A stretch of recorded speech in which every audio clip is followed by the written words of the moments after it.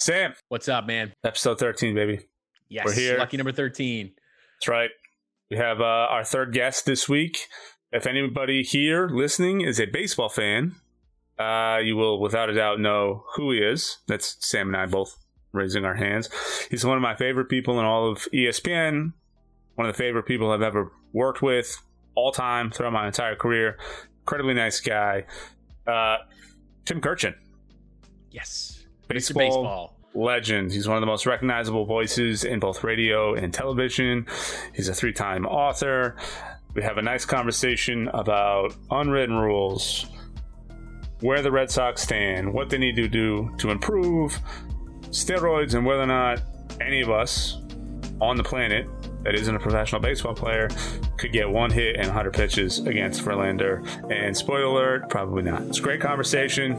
Thankful for him, his time, coming on to be with us on our humble little podcast here, which on Instagram at Stats Don't Matter and on Twitter at Stats Podcast. Great conversation. Let's go.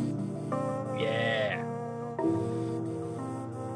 Kurkjian, we want to try and pin you down a little bit to get some of your baseball insight. I'm sure you are never tired of talking about it. What is the likelihood of the 2020 season playing out completely? Well, first off, and Sam, you need to know this. If it weren't for Tim Cronin, Oh, yes. The Tim Appreciation Tour. Let's go. there would be no Zoom broadcast. There would be no computer.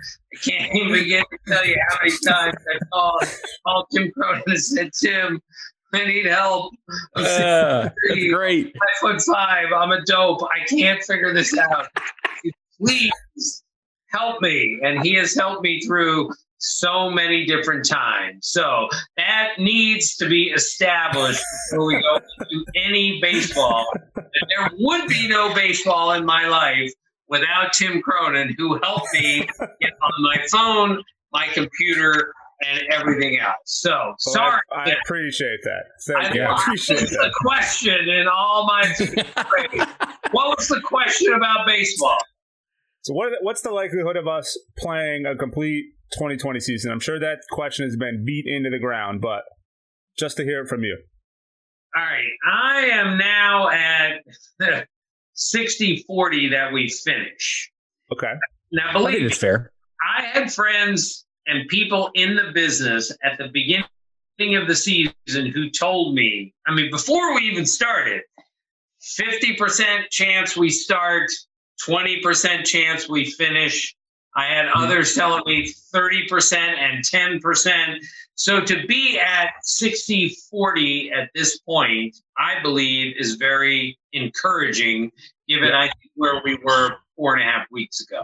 The players especially have done a much better job of social distancing. They have been very cautious. The games I did early from the booth, which actually isn't the booth, it's my office where I'm sitting right now. I watched and said, where is the social distancing? They're sitting right next to each other on the bench. They're hugging, they're high-fiving, which is all okay. It's reflexive. A teammate hits a homer. What are you going to do? Stand at 8 feet away from him and say, way to go, dude? It doesn't work that way. And yet lately, I can tell they've done a much better job, because I think everyone acknowledges we have to do a much better job on every level here if we're going to finish the season. So I've developed some hope that we are, and let's not forget the most important thing. First off, October baseball is fabulous, and there is so much money to be made in October. So Major League Baseball is going to do whatever it takes to finish this season, including the World Series. And again, 60-40 might even be ambitious at this point, but I think now we're going to get there, but I'm certainly not sure of anything. Now, I guess that'll lead me into my next one. Do you feel like this season should count as a normal season, or should it have sort of an asterisk along with it? Well, this is by definition the most abnormal season of all time. This is the strangest, weirdest, most bizarre season, and there's no close second to what we're going through here with number of games played, COVID, everything else, and it's nobody's fault. This disease has beaten everybody so far, including baseball, and good for all these sports for trying to fight their way through it and keep people healthy. But yes, there's going to be an imaginary, at least, asterisk next to this season for the rest of time. But let's just say the Dodgers, who came into the season as the odds-on favorite, as the best team in the National League. Let's say they go 45-15. And let's say they just blast through October and crush everyone on the way to winning the World Series for the first time since 1988. And then we're going to tell them, all right, we're not really counting that. That really isn't count. And it's so unfair. And yet, on the flip side of that, sorry, whoever I offend here, if somebody hits 400 this year, which, by the way, is not going to happen, Right. I'm going to tip my cap. I'm going to bow to that person. But the last guy to hit 400 was Ted Williams in 1941. You just can't compare 60 games to 162 or 154. So we have to be careful with the individual awards. But if we're going to play a baseball season, almost by definition, we have to have a champion. So I'm recognizing whoever comes out at the end of October as the winner. If we don't finish October, then we'll have to have another discussion. It's kind of wild to think about the fact that, like, we're almost in September, right? You know what I mean? Like, we would have been so used to, like, long stretches of baseball. The All-Star break would have happened. We would have been rejuvenated. We would have come back in and we would have said, all right, cool, we have this last push. And we just didn't have baseball for months at a time. So now we're like, all right, we have baseball, and there's been a couple outbreaks, and we've been trying to deal with everything that's going on, like, as you said, Tim. And here we are almost in September, and we're talking about, you know, playing the rest of these games and then getting playoff baseball and, like, making a run for the series. And it's like, it's kind of surreal. You know, I mean, Tim and I, we thought, you know, in the beginning, like, there's no way this thing plays out, just the way it was going. And there have been small, hard fought gains. I think you could say that. So I really hope it goes the distance. I'm also going to say 60-40. If you go back and listen to a couple of pods earlier, Tim was 90-10 in it not happening. So very true. Yeah. For me, I think you're right. It's so weird. And you develop a rhythm from the season. I mean, baseball is not so much a game as it is a habit. It happens every single day, and you start to build as the season goes along, and you build that rhythm to the season. And I look up routinely now and go, oh my gosh, it's August the 26th. What are we doing here? You know, we just finished the 32nd game of the season. That's very hard to digest for me, but this is the point of this season. We all have to be flexible, adaptable, and understanding that things are going to change. Because let's face it, guys, we are making stuff up on the fly here. We went 7-inning doubleheaders after the season started. We changed the number of teams that would be eligible for the playoffs. That could never happen any other time except for a bizarre season like this. Yeah, and I mean, so I'm a Sox fan, and one of the shining moments of every season for me is the All-Star break, because the way the Red Sox usually play, they either come out firing all the way up to the All-Star break, and then they start petering off a little bit and come back to reality, or the opposite happens, where we come out stumbling, we get to the All-Star break, we make a couple acquisitions, some moves, and we start to improve. We get neither of those two this season, and I actually went on record last week and said that I thought the Red Sox were in the bottom half of the league, if not currently one of the worst teams in baseball, at least on paper. On a scale of 1 to the Baltimore Orioles, where do you put the Red Sox? Well, right now the Red Sox are below the Orioles. So yeah, I don't think you thought that one through, Tim. All right, the Red Sox. I meant Baltimore. One in opposite order. Baltimore Orioles being the bottom of the list. But yeah, you get it. The Red Sox have a very competitive everyday lineup. Their pitching is terrible. We all know it. They are rebuilding their pitching staff on the fly here. Also, they have no immediate help in the minor league. They just traded 2 relievers, as they should have, to the Phillies in order to start to rebuild that pitching staff. It's going to take some time. And granted, Chris Sale, Eduardo Rodriguez get hurt. You trade David Price. Those are your 3 top starters, right? You're not going to be you're not going to pitch well when you lose your top 3. But I did a game this year where Josh Osich made his first major league start after 213 relief appearances. And Matt Hall started the next day.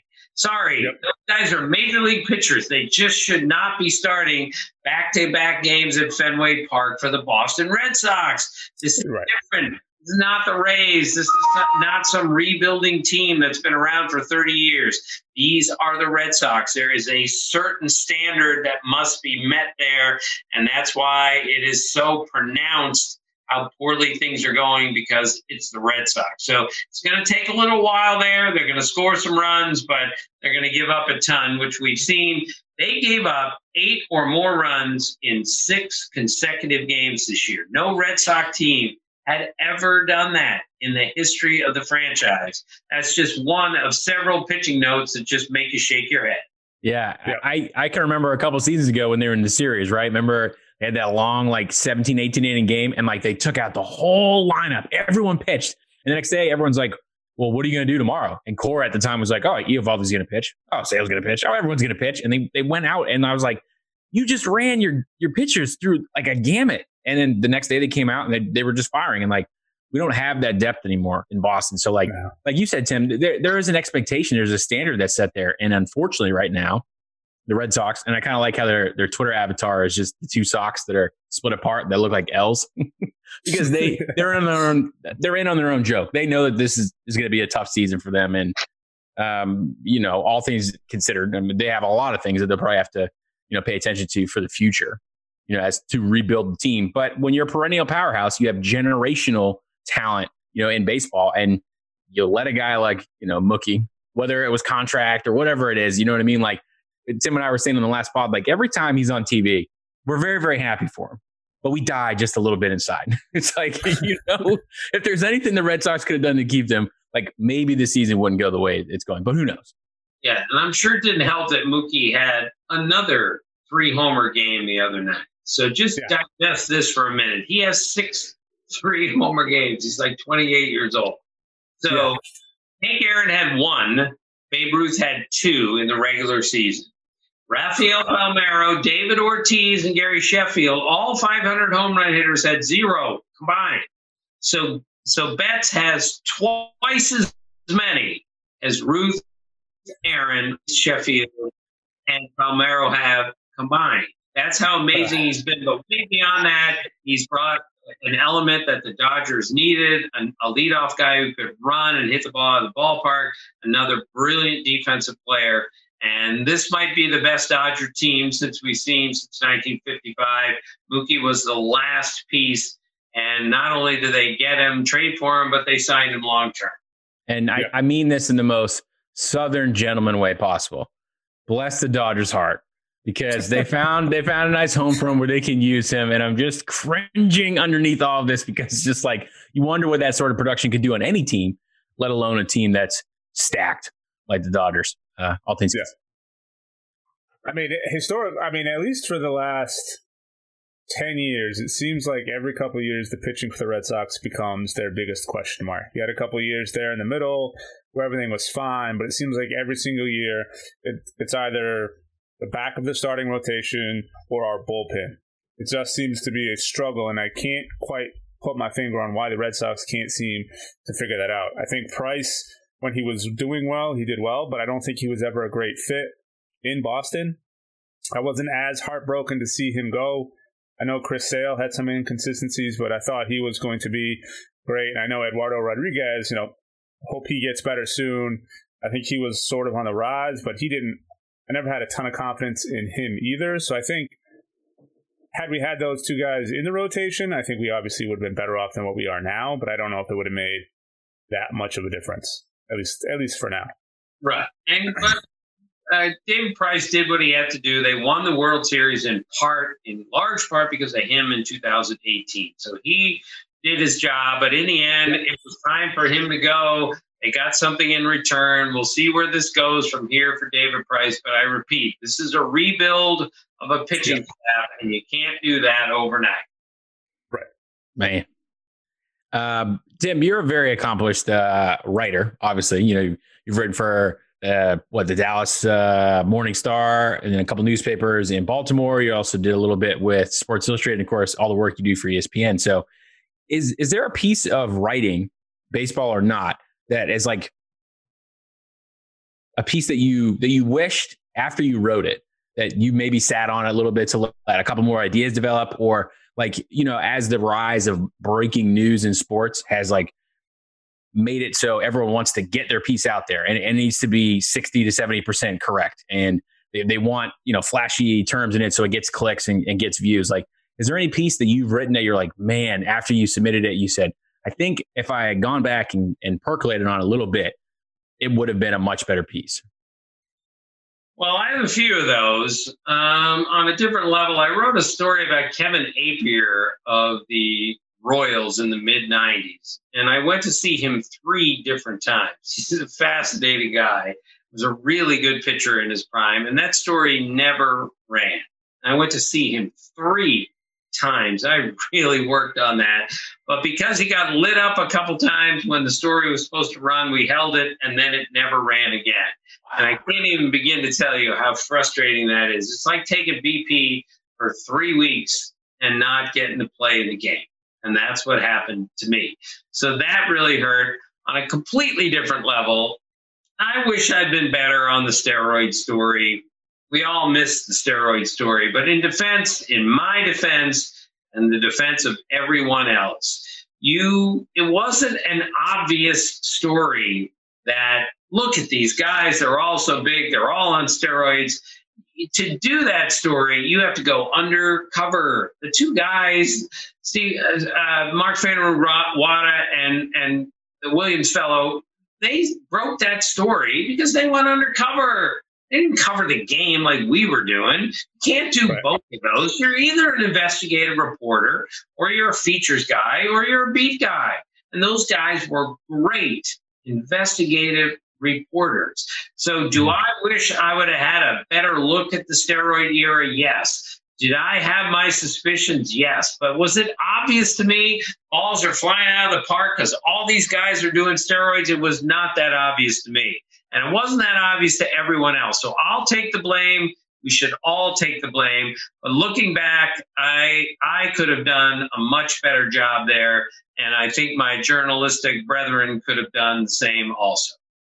Now, with because I remember everything was just all baseball all the time. The attention was constantly on the sport. You had the race between McGwire and Sosa. Where do you lie on the actual impact of steroids in the game? And do you think there was a benefit from it? Or do you think it's something that needs to be just no tolerance, just completely sever all ties with anybody who had any sort of link to that? Well, that's about a 2-hour discussion, Tim. Much like my computer issues with you are a 2-hour discussion.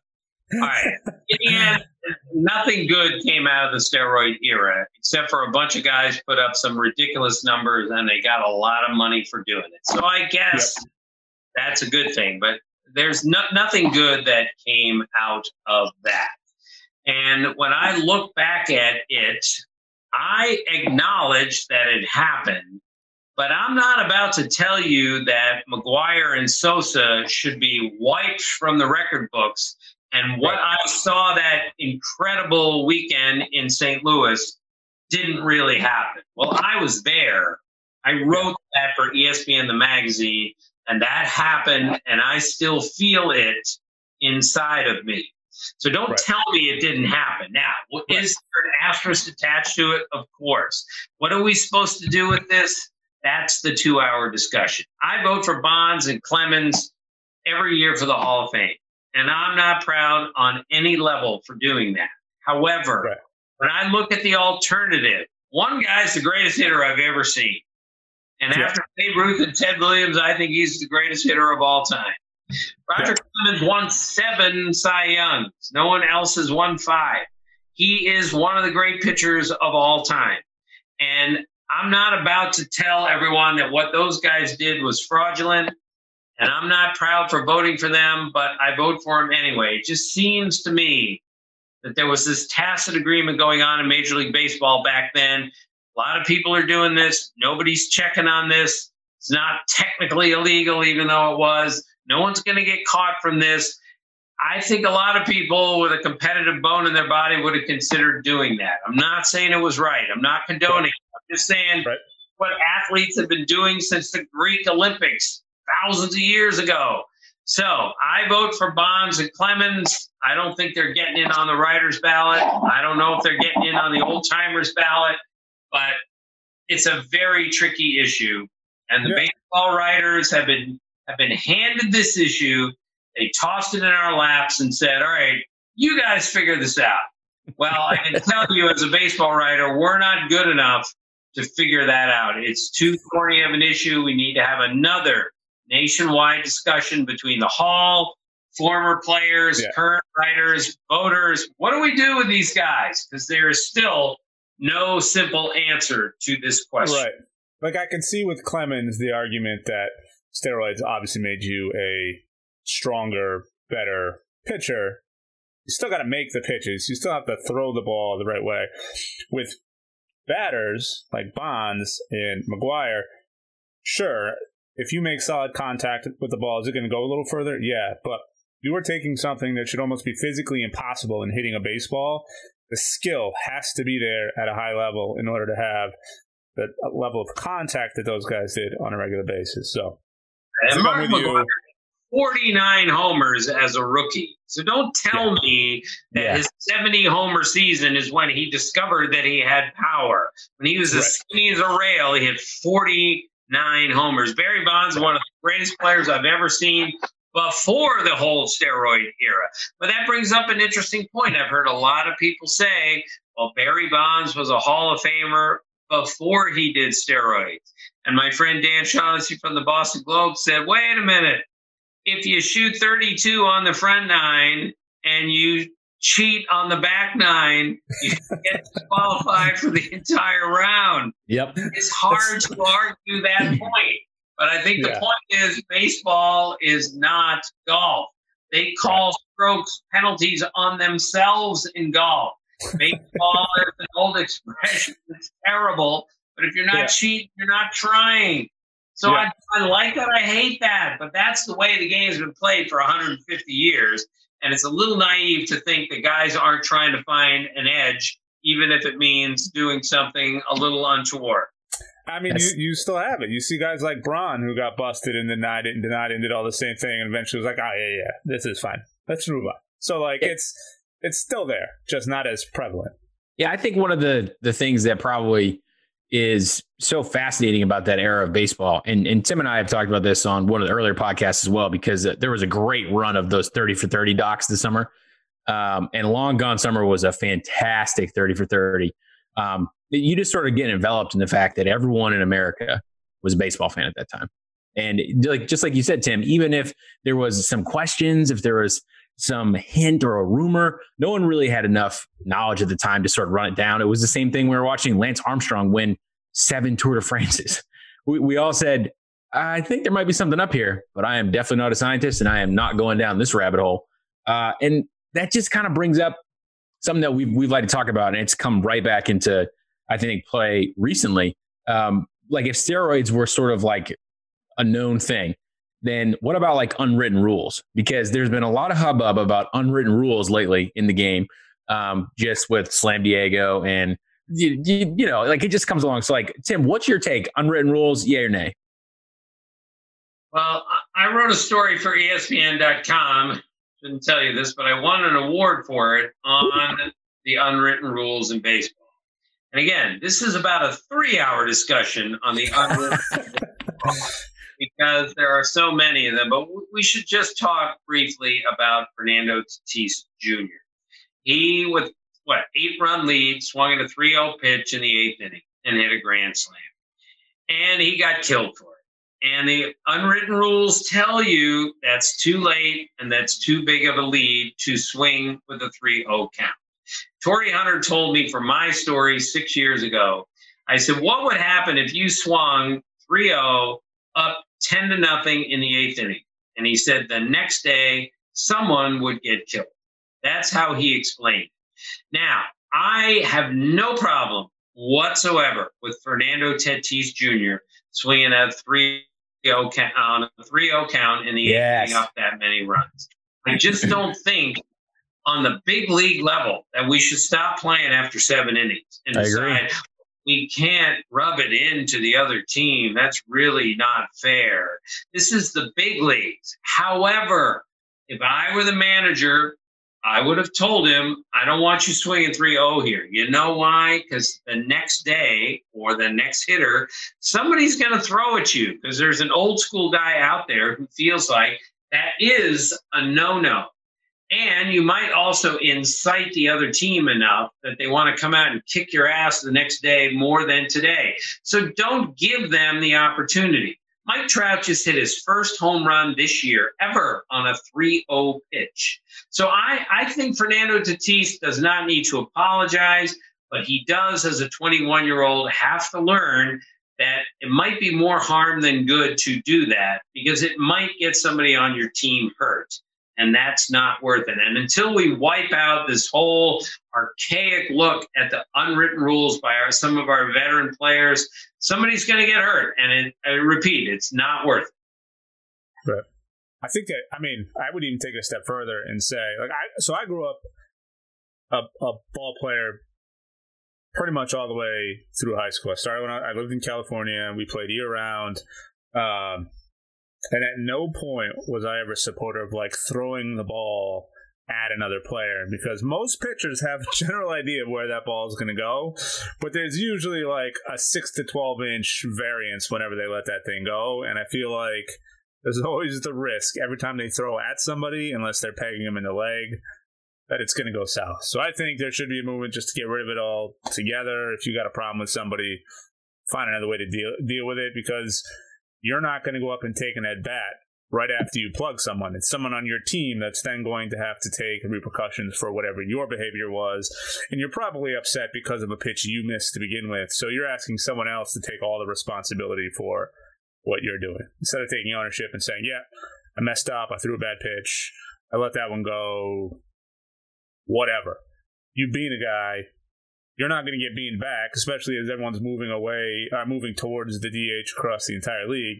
You're putting someone else at risk now to take the repercussions for you. Or you're asking for guys to step up and crush 3-0 home runs because nobody respects you because they know you're going to just plunk somebody whenever you're in a bad mood. That's why that 58-mile-an-hour pitch the other night that the Astros pitcher threw, was it Greinke? That was a thing of beauty. He put so much effort into winding that thing up, and then you saw the guy. He was like, "Nah, I'm not swinging at this. This is gonna go outside." And then he was like, "Oh man, that thing just sank and just dropped." And I think that if you had seen that, pre-COVID in a stadium, people would have gone wild. They would have been like, "I can't believe you didn't swing at that. You could have murdered that ball."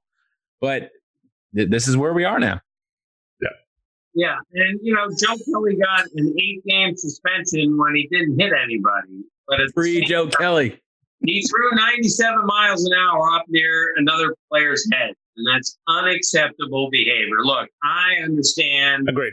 I understand what retribution or retaliation is all about. I really do. It's a hard game played by hard men, and I really admire that about our players. And you disrespect a player, a teammate, or the game, or a team, you are going to pay for it. But there is a way to do that. And 95-7 at the head is not the way to do that. I've said it a million times. It is an extremely dangerous game. It's the most underrated part is the courage that it takes to play that game. Said it 1,000 times. Average fan gets in a box at a major league game, sees one pitch, he's leaving and never coming back. He's going right back to section 22. Comprehensible rate of speed. Yeah. And it's a very dangerous proposition. And that's why I'm 100% against anybody throwing upstairs with anything that hard. Yeah, I mean, I played lacrosse, I played football, I tried everything at least once, and to this day, the hardest hit to my head ever was in an all-star game. I took a fastball to the temple hard enough it cracked the helmet, and I remember being like unwell for a few days after that. So I'm with you. I've never stood on I would love to stand in just once on even a changeup. I wouldn't even have to worry about a fastball, but I would love at some point just to. I hope with the increase in technology, there's a way to stand in on. ESPN's toyed around with it a little bit. Tim, next time you're on campus, I'll try and set you up with it. But you put on the virtual reality headset, and they give you a bat, and they have to give you a bat that's the weight of like a wiffle ball bat or like a foam bat, and they actually let you stand in on real pitches coming in at real speed to take swings at it, and they come in so fast. They tried at first with real bats, and not a single person out of like 50 people who tried it made contact with it even once. But it would be a cool experience to stand in a box once, just to see and hear the sound of it, because I'm a big sound guy when it comes to baseball. Oh, yeah. Ball in the mitt, ball off the bat, all that stuff. The whiz as it comes by, I think would be great. Well, I find nothing cool about that. I find fully terror about that. Again, I don't think the average fan understands that, and I'd like every average fan to stand even with third base and let anybody, Vlad Guerrero Jr., whistle one past your ear and tell me how many more pitches you're going to stay at third base after seeing that, because that's as dangerous as it gets also. I'm not saying I wouldn't be. I'm not saying I wouldn't be terrified. There's a lot of tough guys in those comments, though. You know what I mean? Like you see some of these people like, oh, whatever. Like, this season is such a joke. I could go out there and hit it and be like, okay, all right, come on down, take a COVID test. We'll just finish this discussion with this. Any average person, and that includes both of you clowns, by the way. Agreed. I gave you 100 at-bats against Justin Verlander in his physical prime and at his competitive finest, meaning if you get a hit, if you put a ball in play, if you make contact, you win, he loses, you are not making contact. Not once. Not putting the ball in play, and you are not getting a hit. The first thing he's going to do is he's going to buzz the tower. He's going to throw it right up next to your head, and you're going to be so afraid after that moment that you're going to say, okay, the competition is over. I am done. And I'm going to look right at him. Understand the danger and the how difficult it is to hit a pitch from a Major League Baseball player. It's not happening. I'm sorry. It's the hardest. No. I'll argue this with anyone. Don't get me wrong. I never once would even assume I could even make contact. It would just be cool to stand there once and watch it go by. But zero chance I'm making contact with that ball. Yeah. You got it right. I asked Verlander this exact question with all the elements. I was 58 at the time. 58-year-old guy, 100 at bats. I didn't even finish the question. And he looked at me and he goes, 0. I said, I haven't finished the question yet because I don't care. I know where you're going. The answer's 0. I continued to ask the question, and he said 0 is always the answer. Right. Unbelievable. It would look like a cartoon where I would see it coming. I would go to swing, and it would hit the glove already, and then I would swing afterwards. Yeah, it would be like delayed. That's exactly what it would look like. You would look like a man trying to get out of an imaginary straitjacket, trying to get off. It's not happening. I tell you what would happen. He would buzz the tower, and I would stare him down in my head, and I would say, Tim says you shouldn't do that. Throw that down the middle. I'm going to crush this thing. And then I proceed to strike out 98 more times. But, it'd be totally worth it. All right, let's move on. This is great. So are you a fan of cardboard fans in the stand?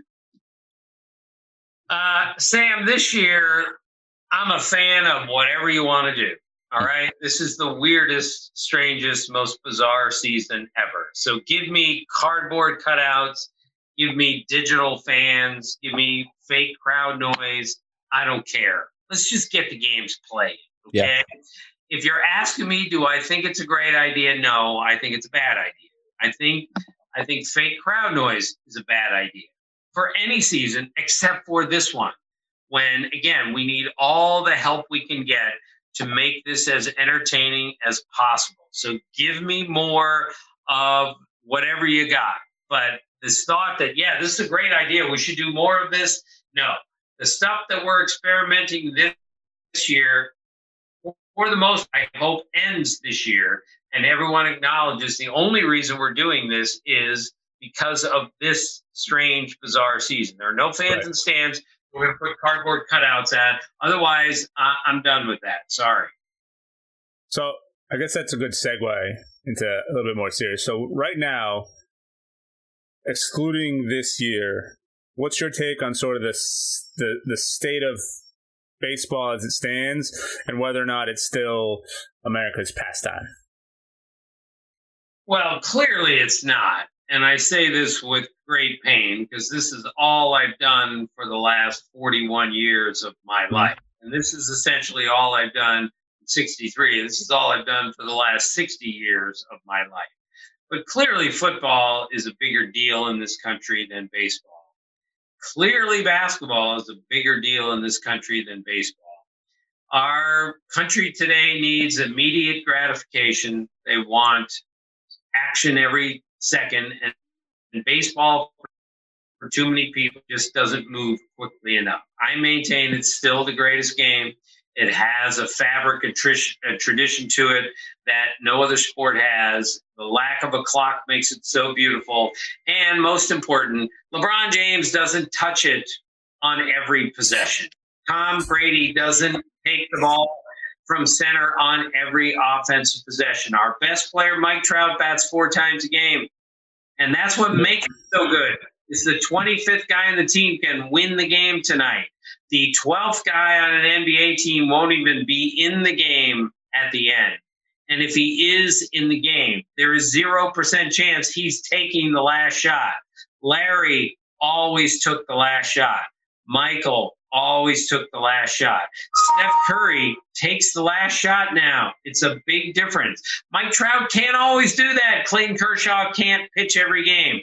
I think that's a great thing, but I think that's one thing that baseball misses when it comes to marketing and star power is our best players, the best on the field that night, but LeBron James dominates every single game he plays. Even when he stinks, he is the whole point of every game, and he rarely stinks.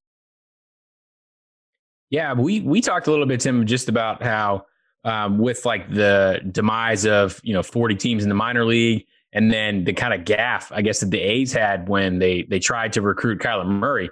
And you just take a look at all these things in a high level perspective, and you wonder like what the future of the game is. Like American sports and baseball are so intertwined. They really do need each other.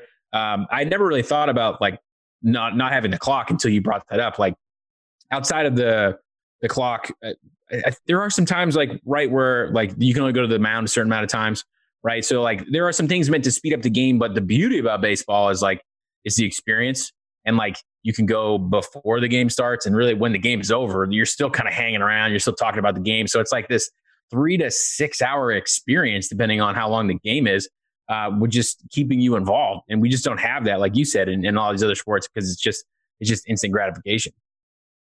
Right. Just look at Kyler Murray for a second. If he had played baseball, which would not have been a bad idea, and he would have probably had a longer career in baseball, and eventually he would have played in the big leagues. However, he would have played last year at Modesto. That's A-ball. Instead, he started in the NFL. Yeah. Now, who in the world says, I'm going to go play A-ball in front of 4,000 people every night, make virtually no money, and struggle terribly trying to learn how to play that ridiculously difficult game as opposed to starting in the NFL as a quarterback. And that's not to suggest it's easy to play in the NFL. That guy is freaking great. Let's not misunderstand that. But this is the difference is you're a star football player at Michigan. You're 6'2", you weigh 215 and you can run. You're playing in the NFL. You like to hit people. But if you're the best player on your high school or college team, there's no guarantee you can play in the big leagues. And if there is a guarantee, it usually isn't going to happen within the next 2 or 3 years. But football, basketball guys go straight to the NBA, straight to the NFL, because that game is so athletic, it's so physical, whereas baseball, there's so much skill involved, more skill, I believe, than the other sports. Right. Now, speaking of minor leagues, do you keep any of the bobbleheads? Did you get any of those for yourself? No, I'm not a collector by any means. My son has a few bobbleheads. He got a bobblehead. You guys don't even know this guy. Stubby Clapp, who was a minor league manager a couple of years ago. Somehow Stubby Clapp's bobblehead was sent to me, and that sits in my son's room still, even though he's 27 years old. But no, I don't keep bobbleheads. I don't collect anything. I don't have any autographs. Everything I have is up in my head. That's all I've got. And I really don't need anything else, even though I have 2 bobbleheads of me, which is remarkable. Oh, that's what I meant. Do you keep any of your own? I know they did a minor league release of your bobblehead. Oh, yeah. You keep some of it.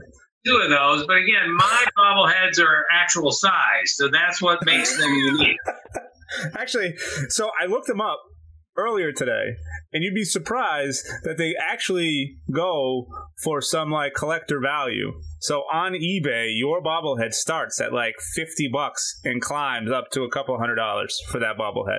I'm looking at both of them in my office right now. First off, one of them doesn't look anything like me. Other one makes me look like Richard Nixon. And seriously, do we have to have the gray hair on the bobblehead? I know it's actual. I know that's what I look like. We could have given a little bit more dark hair there. It's just an absurd possibility that I even have a bobblehead, especially one that doesn't even look like me. Well, we don't have bobbleheads yet, but we need to get some. That's for sure. That's right. Tim, here's a question. This is from a friend. He's a big Giants fan. When are the San Francisco Giants going to become relevant again? How old is your friend? I don't even know where you're going with this, but I love it already. No, he's like my age. He's like 33. It's going to take some time. Okay, they're in a rebuild. Their 2 best players are Mike Yastrzemski, who's been great. He's 30, and Donovan Solano, he's 31. Those are their 2 best players. They have the second oldest team in the major leagues to the Nationals, and they're trying to do a rebuild. So they're going to rebuild that team. They played a whole lot better this year than I thought they would. They've won 6 games in a row. I'm doing their game tomorrow night against the Dodgers. I'm very excited about it. But it's going to take some time. And let's not forget they're in the Dodgers division, so they're not winning that division anytime soon. But Farhan Zaidi is the GM. He's brilliant. He knows exactly what he's doing. And he's going to rebuild this team in a methodical way, much like Theo Epstein did in Chicago. So Giant fans should be patient, but they should know that the club president, Farhan, knows exactly what he's doing. All right. We'll let you go in just a sec. One very pressing question, at least. I know you're all caught up on Columbo. You're already caught up on Get Smart. What is Tim Kurkjian watching when he's not watching baseball right now? Well, I'm only watching baseball now, thank goodness, because I went 4 months without baseball. So I watched The Office. I binge-watched The Office for the first time. Now, look, I know I'm the last guy to get around to that. But that Michael Scott is the single stupidest character. And he is hysterically funny. But he at the beginning, I couldn't really engage. By the end, that show really grew on me. And by the way, I saw on Twitter once, I should never share this, but somebody wrote on Twitter that Tim Kurkjian looks like what Steve Carell is going to look like when he gets really, really old. So I looked it up. I am 3 years older than Steve Carell right now. But Steve Carell is going to look like me when he is really, really old. What does that mean? Oh, my goodness. So I watched 6 years of The Office. It was hilarious, but it was maddening because he was so frustrating because he always says and does the wrong thing at the wrong time. So. That show could never air on television. First of all, the first season of that show was tough to get through, I think, for everybody. Second season, it hits its stride. But that show, much like Friends, could never air on television right now with some of the jokes that they make, some of the topics that they talk about. But for what it is and for the time, it's phenomenal. I was not a big Friends fan my whole life, and my wife was obsessed with it. When we got married, we started watching it. I would say put that one on your list at some point. That one's worth a watch too. It's Joey is maybe the second dumbest person on television behind Michael Scott, but not by far. He is very, very funny. He's just this dopey Hollywood actor who plays his part struggling actor who plays his part. It's very hard for me to see anything with Matt LeBlanc, who's the guy who plays Joey Tribbiani in Friends, as serious now. Like, he's typecast himself forever in that role. I do got to say, though, if you know Steve Carell, if people say Steve Carell and you kind of look alike, then you got to get a Steve Carell bobblehead and then put it in the middle. And then when people look at your lineup, they're not going to know who's who, right? So that could work. And I bet if you gave Steve Carell 99 at-bats against Verlander, he's hitting one of them. He's got it. He's got it, Tim. Come on. Did you watch him play basketball in the basketball? Yes. I know he was joking around trying to be that terrible, but no. Zero contact for Steve Carell. Zero contact for the three of us also. So here's I'm right for once. Here's what you should do at some point. I haven't told Adam Schefter we're going to do this, but Adam Schefter was on our podcast. He was our first guest, and he was very much in like COVID mode. He was outside by the pool with his family. He came in. We got a picture of him, and I have to send it to you because I sent it to a couple friends of mine saying, hey, check out our first guest. And of the 6 people who got it, 6 people asked me if it was Paul Rudd. So now I'm going to see if somehow I could work Paul Rudd into being on this as a fake Adam Schefter. You, and I know the Dan Le Batard show could probably put some movement behind this, should see if Steve Carell will pop on as a fake Tim Kurkjian. One person on Twitter listens to anyone on Twitter, and to repeat, I don't look like him. I look like what he looks like when he's really, really old, like 90. I'm 63. We'll get some makeup people involved. It'll be fun. Oh, man. Oh, my goodness. Wow, this has been great. Tim, I want to thank you for your time. We've kept you too long already, but thank you very much. Again, you are one of my favorite people in all of ESPN. Anybody I've ever worked with, I think you're great. Final question, you have 4 books. All of them are great. Which is the one you would recommend the most if people want to get to know you? Well, I think the last one, I'm Fascinated by Sacrifice Flies, is my favorite one, maybe because it's the last one. The second one is Just a Great Game or What. I really enjoyed that. It's the most satisfying thing I've ever done is writing a book. It's easy to watch TV, but it takes a great commitment to go out and buy a book, sit down and read it. So whenever anyone says, hey, I read your book, I really liked it. So after my second book, my nephew, Brett, had to do a report in the 5th grade comparing and contrasting 2 pieces of literature in history. So my second book is This Great Game or What? It's just a collection of stupid, funny, wild stories, no heavy lifting, no serious stuff. It's just a Valentine for baseball fans. So my nephew Brett picked the 2 pieces of literature was This Great Game or What? and the Odyssey by Homer. So my cousin Julie, his mother, had to tell him, Brett, look, I get it. There are Homers in both of them, but I don't think these two are comparable. You better find two other literature. But I got a kick out of that. And one That's awesome. book that I wrote about, dorky players doing funny things, and the other was written at the time of the Trojan horse. That is a long time ago. That is amazing. That is amazing. Well, again, on behalf of the Stats Don't Matter podcast, Sam and I, we really, really appreciate Yes, your sir. time. So thank you very much.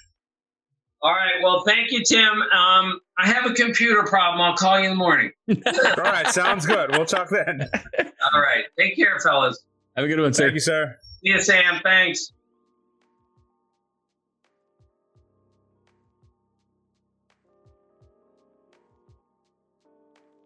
Big thanks to Kirchen for being on. We also want to thank everybody who's listened so far.